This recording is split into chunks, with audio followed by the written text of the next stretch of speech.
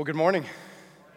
Good to see everybody here. So just to get you caught up, we just finished Go Fish, and so we're going to be moving into our 1 Corinthians series. But before we go there, if you didn't or were coming in during the announcement video, we talked about Discover Life. So if you've never come to Discover Life before and you've been coming to church for a while and you want to find out, because we always tell people it's good to find out who we are, and if you want to be a part of what we're doing, it's good to come and listen to, first of all, and kind of the history of the church, and when it was planted, what our value systems, what were we founded on, and what do we continue to hope for, and what do we believe in? Because we always tell people, if you're going to come, we want you to be a part of a movement, not just a part of coming to something that you can attend. So coming to Discover Life will help you figure out, is Life Church a place for you? So if you've been coming for a while and you haven't taken the class, it's a great opportunity to do that. If you're new and you want to figure out, is Life Church a place that you would want to stick around or want to investigate more, it's also a great opportunity to come and learn more about the church. The other great thing that it is, it's really difficult on Sunday mornings to get to know other people just because we have two services and it's hard, the in and out, so it's hard to get to know people. So it's an opportunity, too, to sit down and get to know some people, and an opportunity to sit down and ask me questions. If you've ever had an opportunity and you'd be like, I'd really like to know what Life Church thinks, or I'd really like to know what you think on certain things, or just to get to know me more, it's an opportunity to get that done. So that, again, is going to happen on Thursday night, so you can sign up. It's two different nights, so you can sign up either on your connection card or, sign up on the app, or just let Jennifer know and we'll get you signed up for that. All right, so 1 Corinthians. So just your quick reminder, so as you're turning, so I'm going to give you two places today that we're going to be working out of. One is 1 Corinthians 15, so that's the scripture we're going to be working through today, 1 Corinthians 15. We're also, and it's not going to be up on the screen, so I'm just going to give you a little bit of a warning ahead of time. So Isaiah 53, okay, so it's going to be an important part of putting this whole thing together of what Paul's talking about in 1 Corinthians. And so we always encourage you, right, if you have a Bible, make sure that you have your Bible open so that you can go back to it. If you don't, have it on your phone. But it gives you opportunities because, remember, Sunday morning is about starting conversations, not giving all the answers, right? That's really important part of what we're doing. We want you to find the answers not through the preacher, but through your relationship with Jesus Christ. We think that's an important part of your journey, and we think that's what happens after Sunday morning. So the whole idea of studying the book of 1 Corinthians was this, is we think, first of all, it's important to go through books of the Bible and not just pull out certain pieces of Scripture and use them to support the agenda or the thing that you're talking about. We think it's good to look in context. So if they wrote an entire letter to a church, it's important to look at the entire letter and what was he trying to get done. So what was important to Paul when he wrote the letter to the Corinthian church, and why would it be important to us, and how should we understand it within context? So that was the whole idea behind studying a book of the Bible. So we know in 1 Corinthians that Paul was trying to get two things done. One was to clear up doctrinal issues. There were people in there that had got skewed on their idea of who Jesus Christ was. So he's like, we need to clear it up. And the other thing that he needed to clear up is he said there's people who would call themselves Christians who are not living like Christians. So you are, and this was the important part, it wasn't to say you no longer are a Christian because of the way that you are living, because you didn't become one because of the way you live. I want to make sure we get there first of all, right? You didn't become a Christian based upon the way you live, right? Yeah, thank you. We got to make sure we establish that one, because the problem with the Corinthian church was they believed in Jesus Christ. They just couldn't figure out how to put it into practical life. Now, how much is that relevant to today? You know what I mean? You know and you believe, and somebody's told you Jesus Christ died for your sins, and you know you need to be forgiven. But how do you figure out how to live it out today? Like, how do you make sure that how Christ wants you to live, you can live it out? So Paul spent a significant amount of time in 1 Corinthians telling people, like, this is the way you should live if you're going to call yourself a Christian. So now we skipped over, so if you're following, and I tell you we skipped over it, so if anybody wants to study this personally, I can study this with them, but we skipped over 1 Corinthians 14. That's the only one that we've skipped over because it's all about the spiritual gift of speaking in tongues. So instead of trying to navigate that from the stage, I think that would be a way easier conversation to have with you in person. So if you want to have that conversation of what Scripture's talking about in 1 Corinthians 14, of how to navigate through the spiritual gift of speaking in tongues, how does that fit inside of the church? Does everybody have it? If you don't have it, are you not as holy as a person who does have it, right? All the questions that go with speaking in tongues. So we went to 1 Corinthians 15, where Paul gives an exhaustive commentary to the idea of a resurrection. How important is the resurrection? And how important is the resurrection to Christian people? So I'm hoping you're going to know this, but I'm going to restate it anyway. The resurrection for Christian people is the pivotal point, right? It's the pivotal point. If you don't believe in or live out the resurrection, then we are no different than any other religion. Because every other religion had a prophet, right? Had a prophet who came, who told people how to live, right? So you look at any of them. So they came and the prophet said, this is the way that you should live. These are the things that you should do. If you want to move on to the afterlife, this is the things that you're going to have to do to be able to move on to the afterlife. Everybody had that prophecy, right? Every prophet came and talked about those things. The difference in Christianity than any other religion today is that the prophet or the rabbi that we believe in Jesus Christ is no longer in a tomb, but sitting at the right hand of the Father. That's the pivotal point, right? And so in this, the important part about that is not just that he's sitting at the right hand of the Father. It's that when he said, I'm going to leave, I want you to live a resurrected life, right? Now think about this for a second. If you've thought about the afterlife, right, which I think most people at some point have. What happens after I die? Have you guys thought about that ever? Like, what happens after I die? Most times, if you are processing that on a semi-regular basis, you will then choose to live based upon your thought of the afterlife, right? Think about it. If you go back and you study the Greeks, right, and the gods and how they worship the gods. The way that they worshiped the gods was we thought the afterlife was going to be this way, and to get to it, we had to do certain things, so we followed the rules that we needed to do to be able to experience the afterlife in which we believed in. If you look at, again, from a Muslim perspective or an Islam perspective, there's a scale, right, and here's how the scale works. If my good works outweigh my bad works, I'm going to go to heaven. If my bad works outweigh my good works, then I am going to go to hell, right? So they live their life saying, I hope my good works will outweigh my bad works. And if they don't, and I mean, this is the thing, nobody can understand radical Islam. I'll give you a perfect example of radical Islam. If your bad works outweigh your good works, there's only one way to guarantee your way into heaven,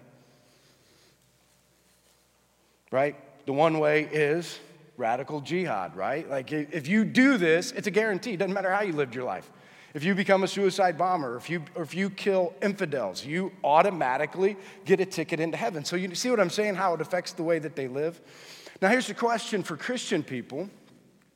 When you think about the resurrection, what should change with the way that we live? Like what should be different? Because we believe in a resurrected Savior, and not just that we believe in a resurrected Savior, it's not that he just left and said, good luck in a world that's nuts, right? Good luck. I hope you guys do well. Hope you can, overcome sin. Hope you can overcome addiction. Hope you can overcome all of the problems that are going to happen in the world or are going to be happening in the world. He said, no, I'm going to leave, but I'm going to leave you something. We all know this, right? To a Christian, when you give your life to Jesus Christ, that something that he leaves for you is the Holy Spirit, right? Which now resides inside of you, which gives you what? The power to live a different life, a resurrected life, right? That's the difference. The idea as Christian people, we believe that Jesus Christ rose from the dead and sits at the right hand of the Father, but he didn't leave us alone. He now resides inside of us through the power of the Holy Spirit and tells us this. This is what I still can't believe, He says, Jesus, when I leave and I go to the Father and sit at the right hand and I give you the power of the Spirit, you will do more than I ever did on this earth. Now think about that. You ever see what Jesus did on the earth and compare it to your life or my life? You're like, I don't know. Like, I'm not sure if any of those things can really happen. Do you ever think that? Like, I don't know if people can still be healed. I don't know if people who are completely far against God can ever be saved. I don't know if the world can ever change. And I'm sitting here saying, well, he already said it could. Right? He already said that stuff's going to happen because he said we could do it through him. Now, here's the issue, because we always want to look at the problem. What's the problem that Paul's trying to address in 1 Corinthians 15, right? Here's the problem he was trying to address. Christian people who believed who were not living a resurrected life, okay? So that might be, some of us fall in that category. I believe in Jesus Christ as my Lord and Savior, so this is important. Today is not a message about you losing your salvation because you're not living right. You hear me? Right? Like, I don't want you to get this thing as like, oh, we're going to talk about resurrected life, and he's going to talk about what it looks like, and then all of a sudden you're thinking, well, is this, like, if I'm not living it, I'm not saved. We've already settled that part. You're saved through the blood of Jesus Christ, okay? But today is saying there are people who saved through the blood of Jesus Christ who are not living the way they're supposed to be living. You're not living a resurrected life. So how do we address it? What should we do with it, and what should change in our life? The other thing that he's going to do inside of this, which I think is awesome, because my prayer always is that there are people in here today who don't believe.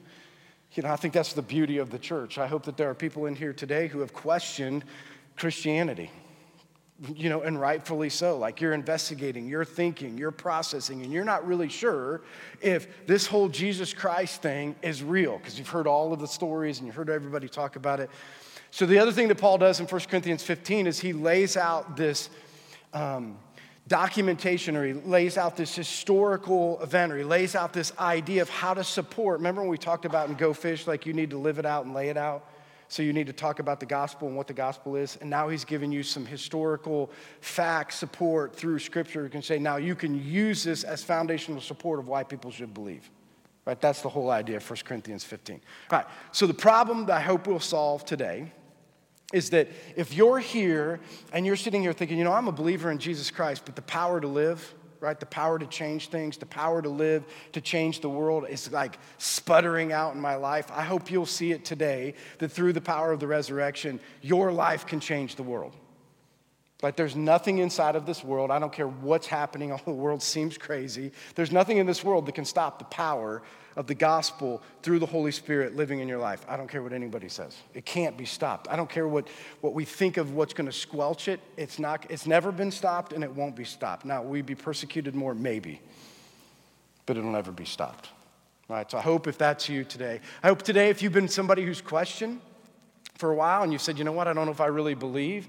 I don't know how much the resurrection really makes sense. I hope the evidence that we give you today will help you consider this, because here's what I want you to hear today. If you're here and you're investigating, here's what I want you to understand. We're going to look at truth today. We're not going to look at perception.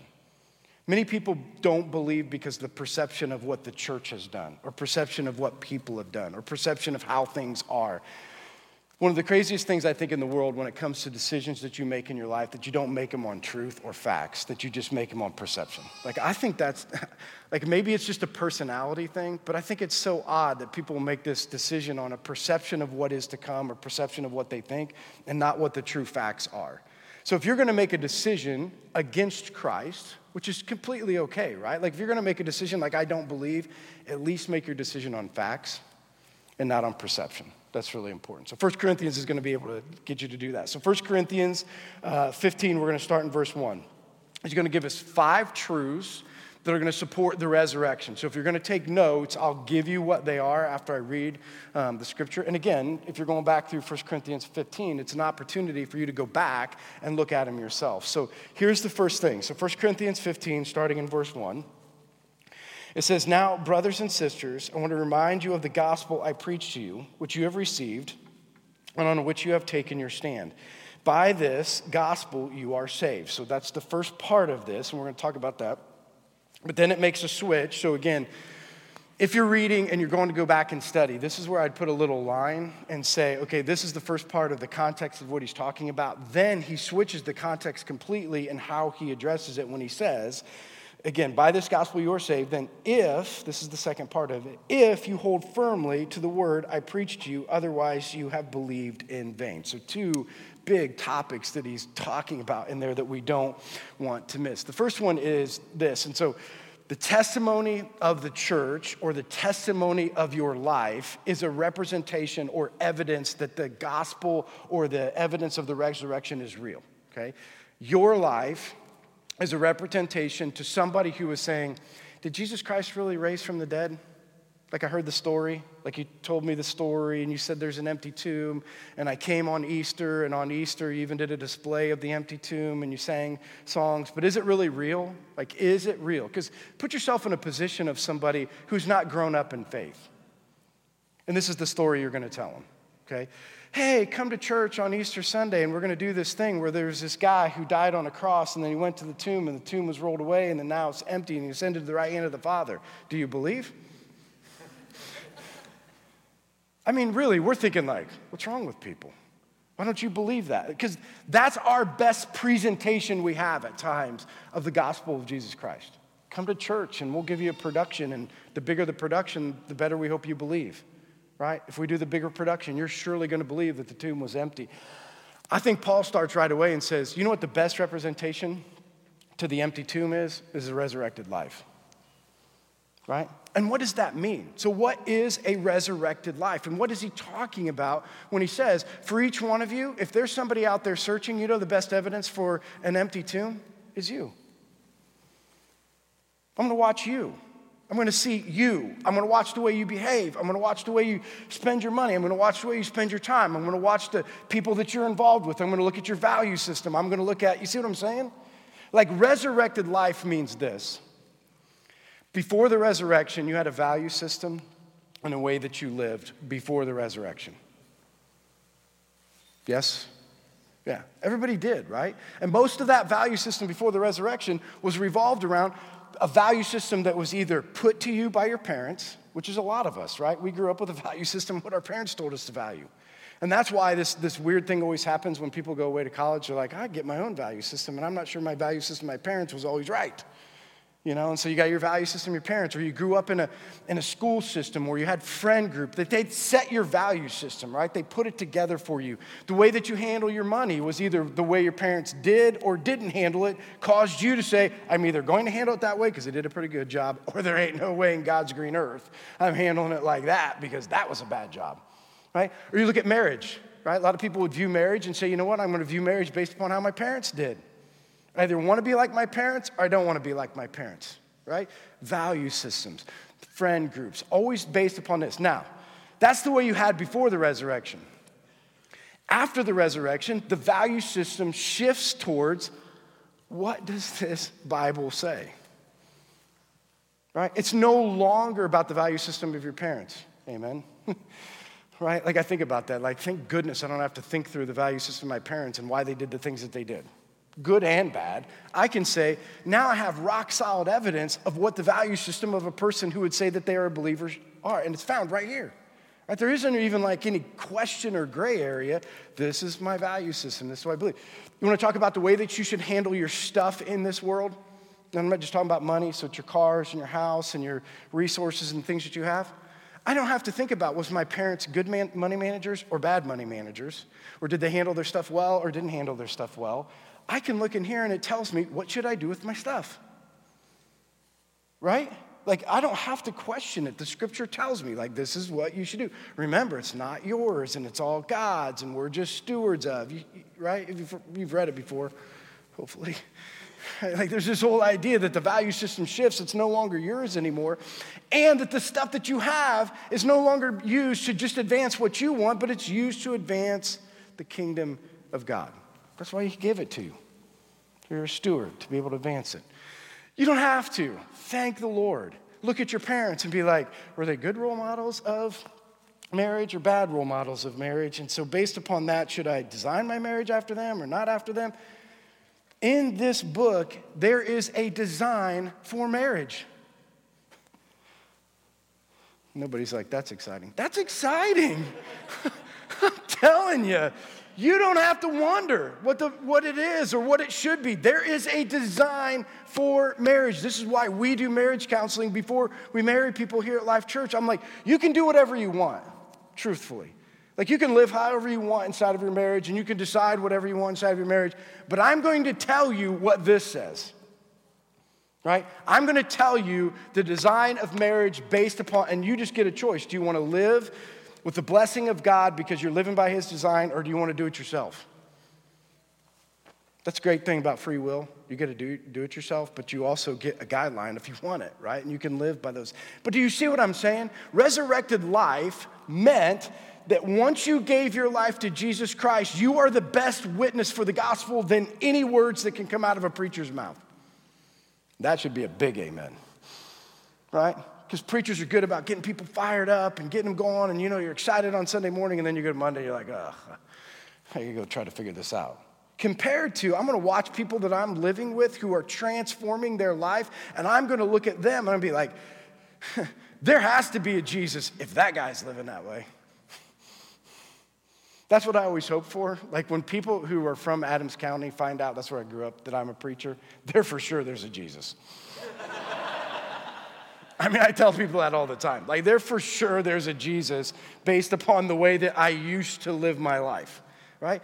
Now, is that not a representation? I'm not just saying me and whatever level, it's you. Like when people look at you, they're going to say, there has to be a Jesus because there's change. Now, in some people, there's this much change, and some people, there's this much change, but there's always change, right?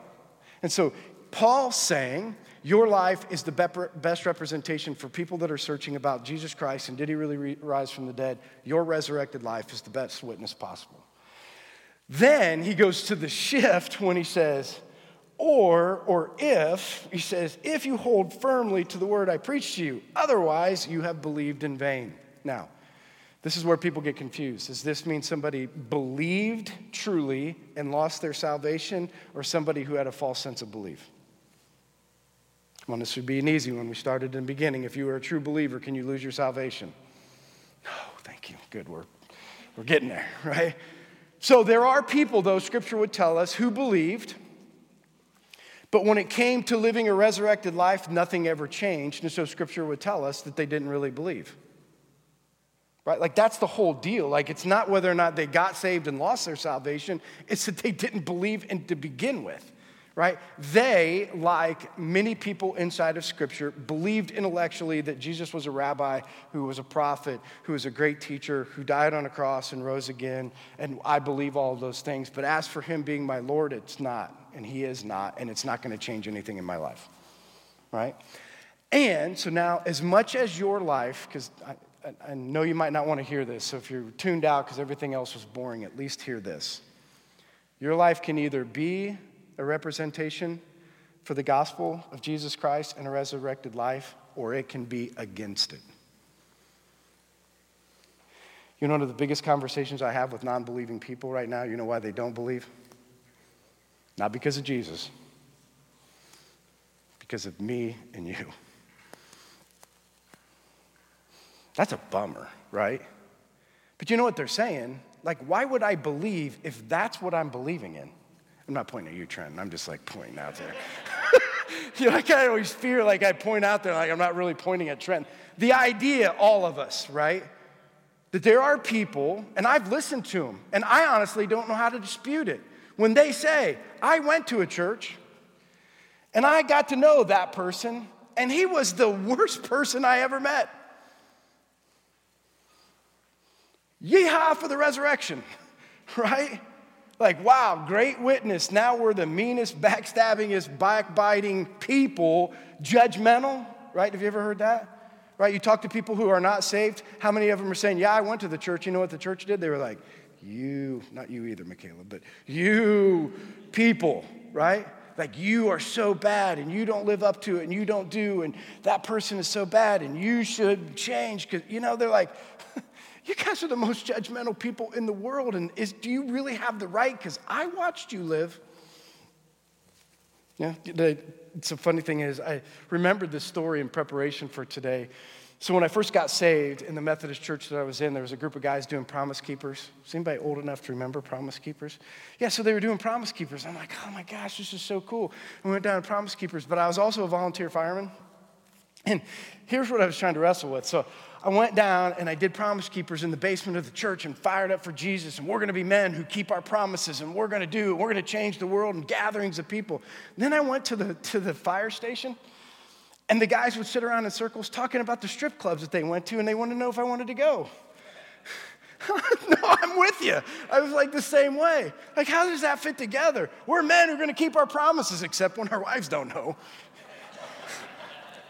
You hear me? Like, and I'm sitting here thinking, is this really how it works?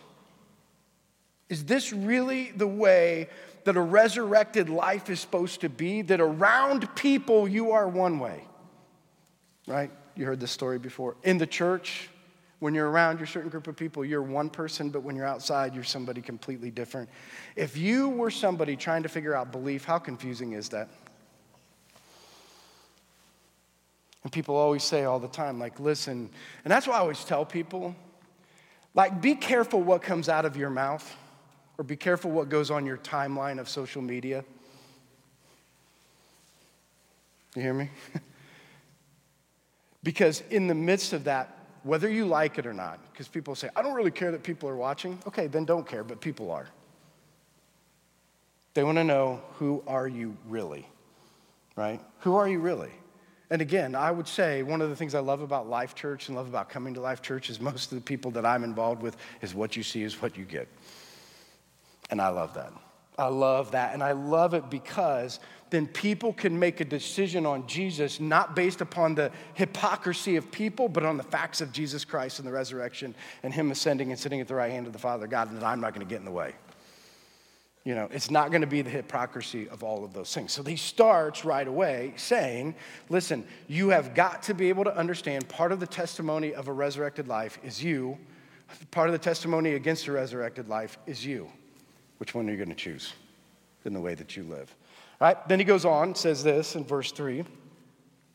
For what I received, I passed on to you as first importance, that Christ died for our sins according to, so again, if you're in your Bible, underline this because this is really important, according to the scriptures, that he was buried, that he was raised on the third day according to the scriptures. So both instances in there would say a resurrected life not only is because of the testimony of our own life, there was also a testimony historically in the scriptures that's written down for us, right? Somebody talked about it before. This is what Paul's trying to build this case for. Not only can I look at your life and say, because of the way that you live, I could surely believe that there's going to be a Jesus. I can also go back and confirm it with the history. Like I can go back and say, historically, Scripture said this certain thing was going to happen, and guess what? It happened, right? Like it really happened, and so he's confirming it with saying, one of the things that you can see is the testimony of Scripture, building the case for all of this. Now, I can't go through all of them, but you would know throughout all of the Old Testament, there was prophecy by prophets that prophesied that Jesus Christ would come, right? So we all know that. That's all in the Old Testament. Old Testament prophets would say, this is what's coming. They would prophesy. Those prophecies were fulfilled in the coming of Christ, in the suffering of Christ, in the death of Christ, in the resurrection of Christ, and the Christ sitting at the right hand of the Father. It came together. You see the case he's starting to build? It wasn't just like all of a sudden they came up with this new theory. Oh, Jesus Christ, Rabbi, is going to come to the earth, and wow, he's going to suffer and die and go into a tomb and raise from the dead. This was all planned, predicted before all of this. Now, this is where Isaiah 53 is. It comes in, and I want you to hear this. I'm going to read all the way through it. I think it's light enough here because I brought my camo Bible and representative it's hunting season, so I'm going to read out of it. And I kind of forgot till I got up here that it's small print.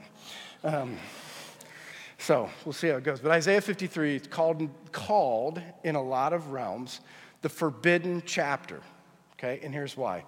So when I was working at Zerker Tire, my uncle, Bob, we had a truck driver that would deliver tires to us because I worked in the warehouse and we used to unload tires all the time. And he was Jewish, right? So my uncle was a huge evangelist, right? Trying to get this guy who was a Jewish guy to believe. And so you'd ask him, do you believe in Jesus? No, we don't believe in Jesus. Why don't you believe in Jesus? And we go through all these things. And then we'd always come back to this idea. Do you believe in the Old Testament?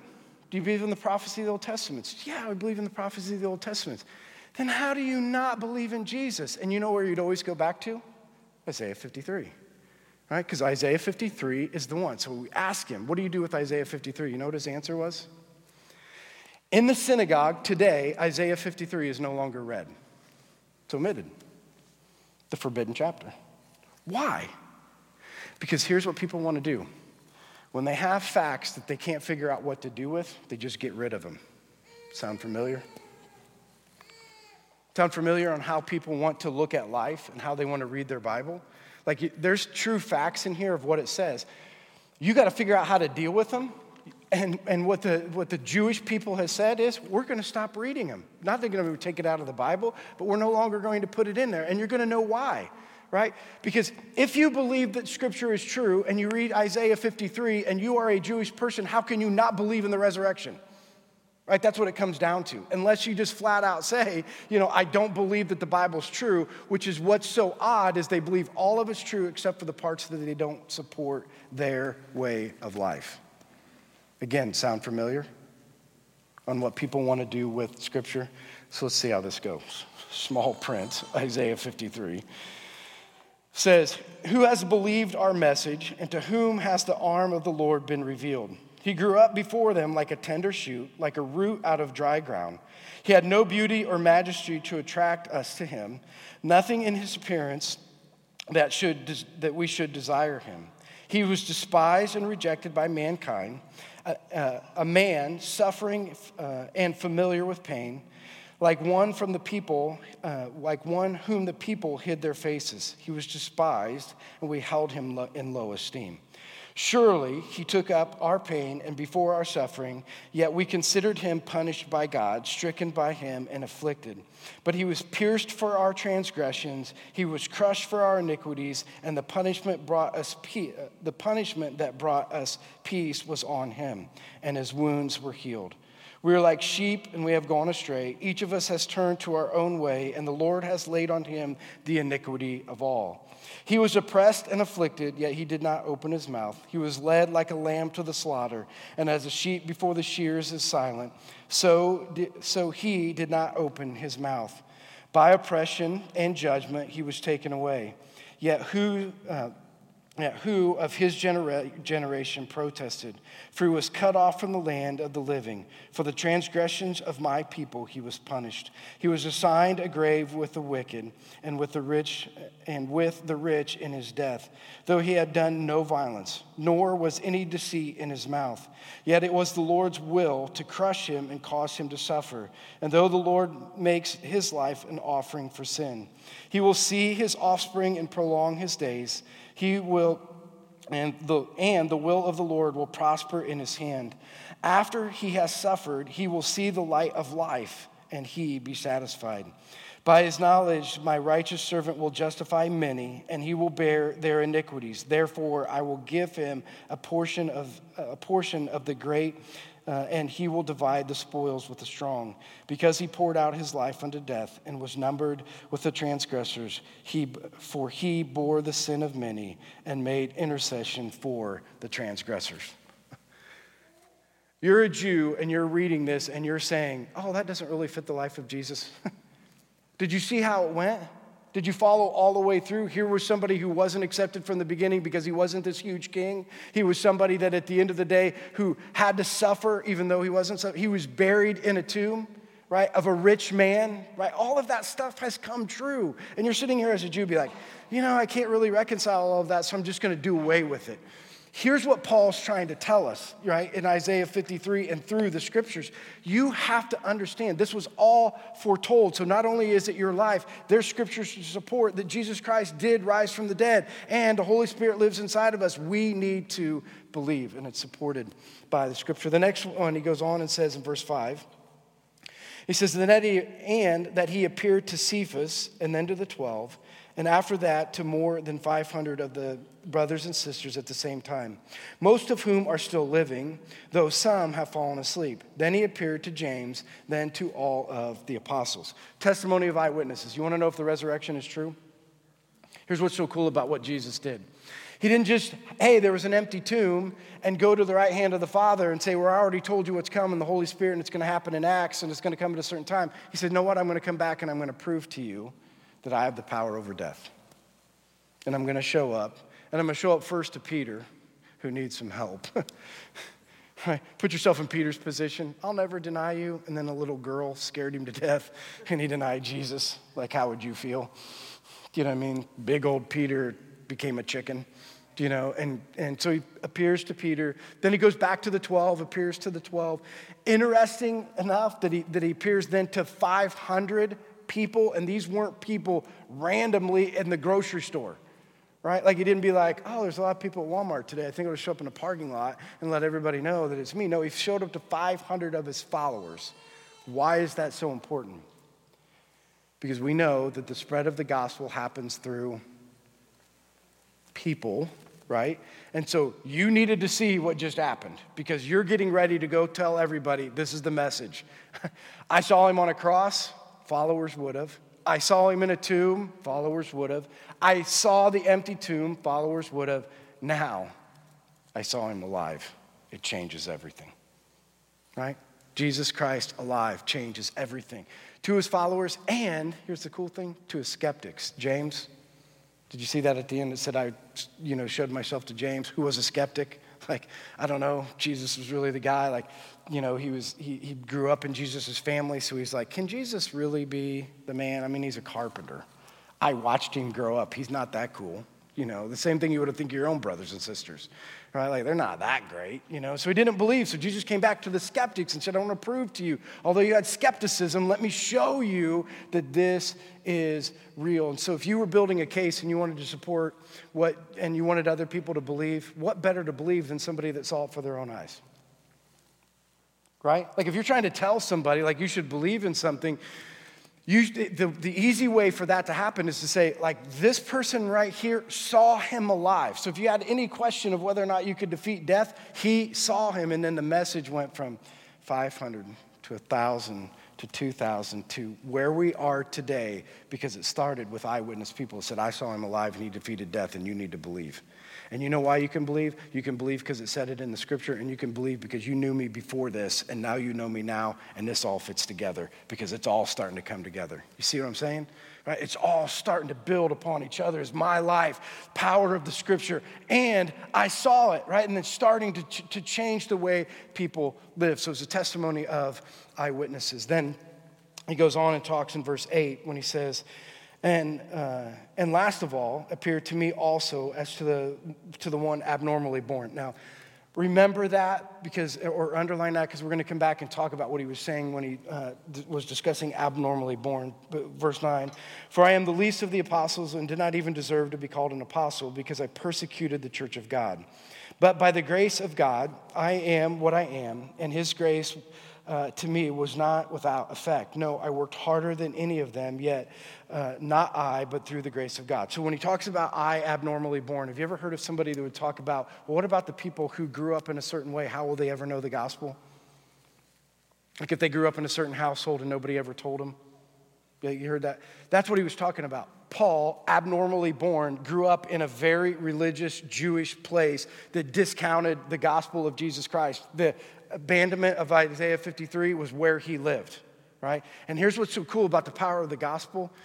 Even your family unit can't stop Jesus showing up in your life.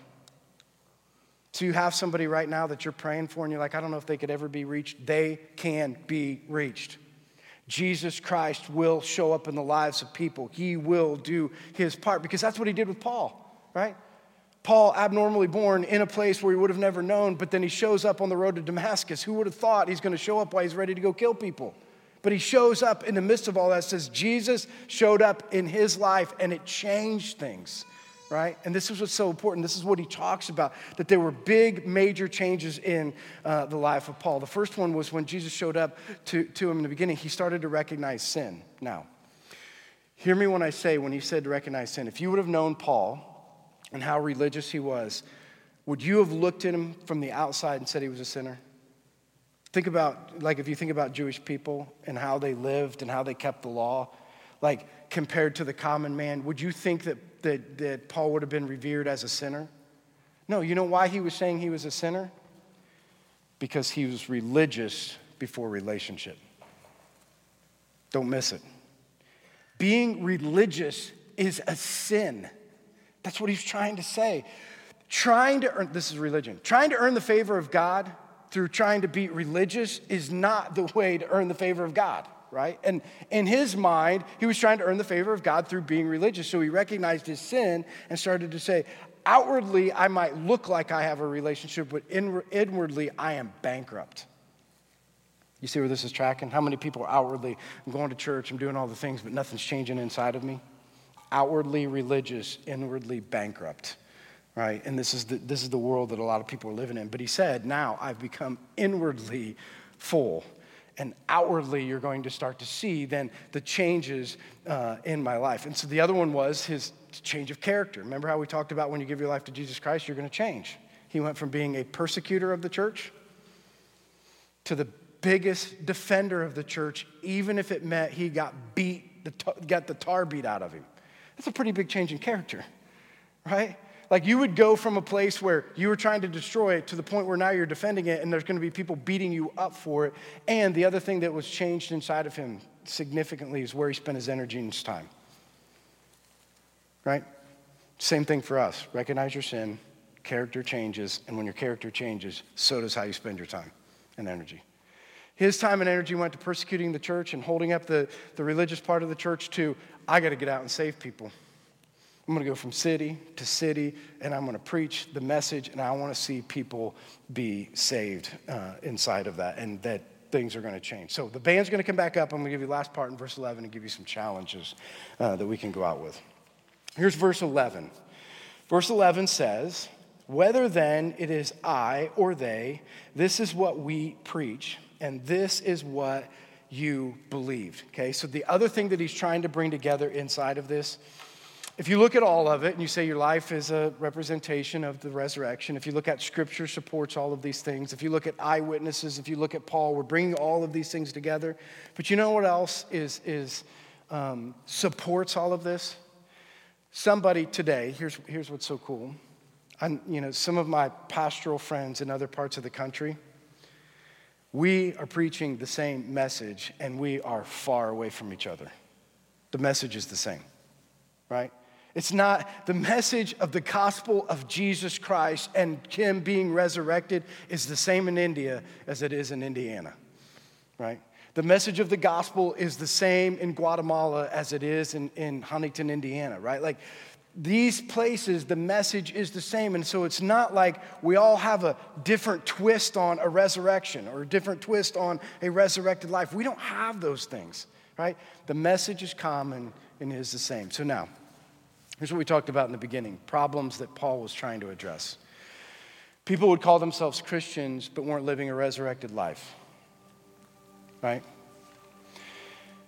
So the question to all of us is, where do you fall in that? What do you believe? Isn't that what it comes down to, right? Like when we're talking about this, Paul was asking them, do you believe?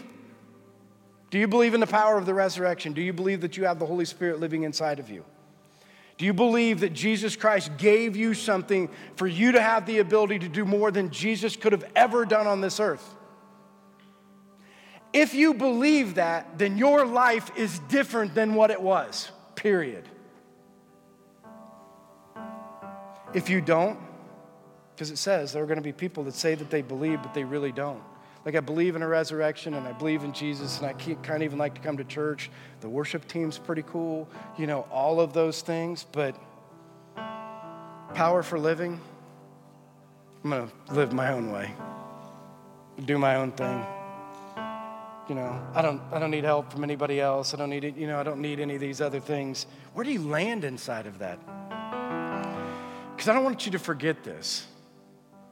Church is a great place to come and to gather and to talk about and to preach the message and to worship God and come close in His presence.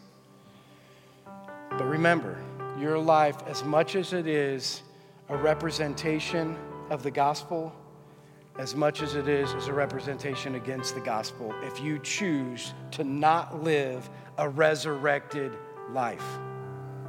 It's a pretty big responsibility. And Paul's just saying, what do you believe? Because if you believe this, believe me, I've already given you the power to change. I've already given you the power to overcome.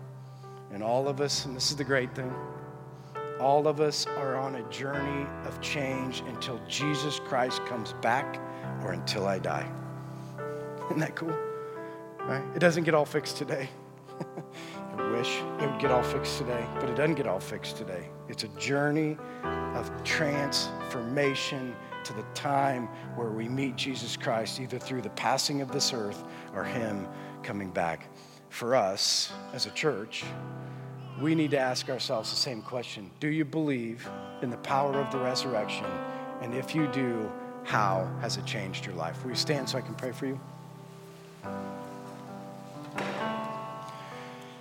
So, Heavenly Father, we come to you today, Lord, understanding that too many times with our mouths we can say we believe in the resurrection, but in our lives there is no change. So, Lord, I pray today that for all of us who are struggling with living a resurrected life, that you'll give us the power to overcome, the power to be a witness into this world, that we are the best witness that any person will ever see to the resurrected Jesus. Lord, I pray today for people who are in here or who are watching online that are still skeptical. I hope today you walked away with, if you still have skepticism, it's skepticism about facts and not perceptions of what people say.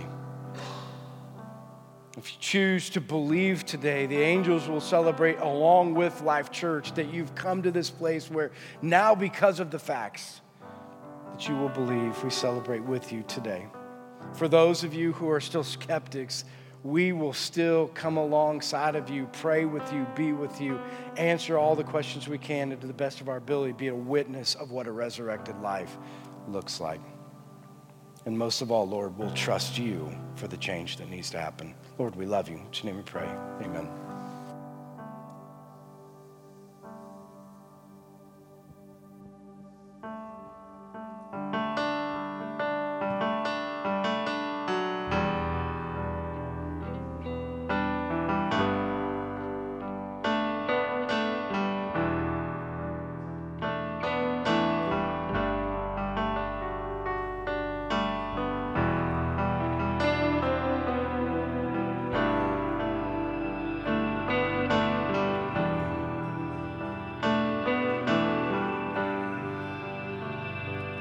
All these pieces broken and scattered, in mercy gathered, mended and whole, empty-handed but not forsaken. I've been so free, I've been so free. Amazing grace, how sweet the sound that saved a wretch like me. Oh, I once was lost, but now I am found, was blind, but now I see. Oh, I can see you now. Oh, I can see the love in your eyes, laying yourself down, raising up the broken to life.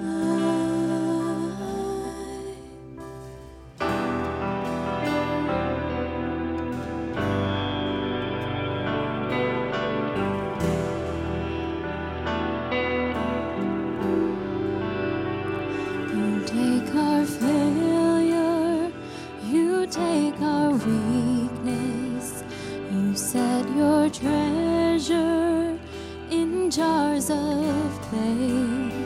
So take this heart, Lord, I'll be your vessel, the world to see your life in me. Oh, amazing grace, how sweet the sound that saved a wretch like me. Oh, I once was lost,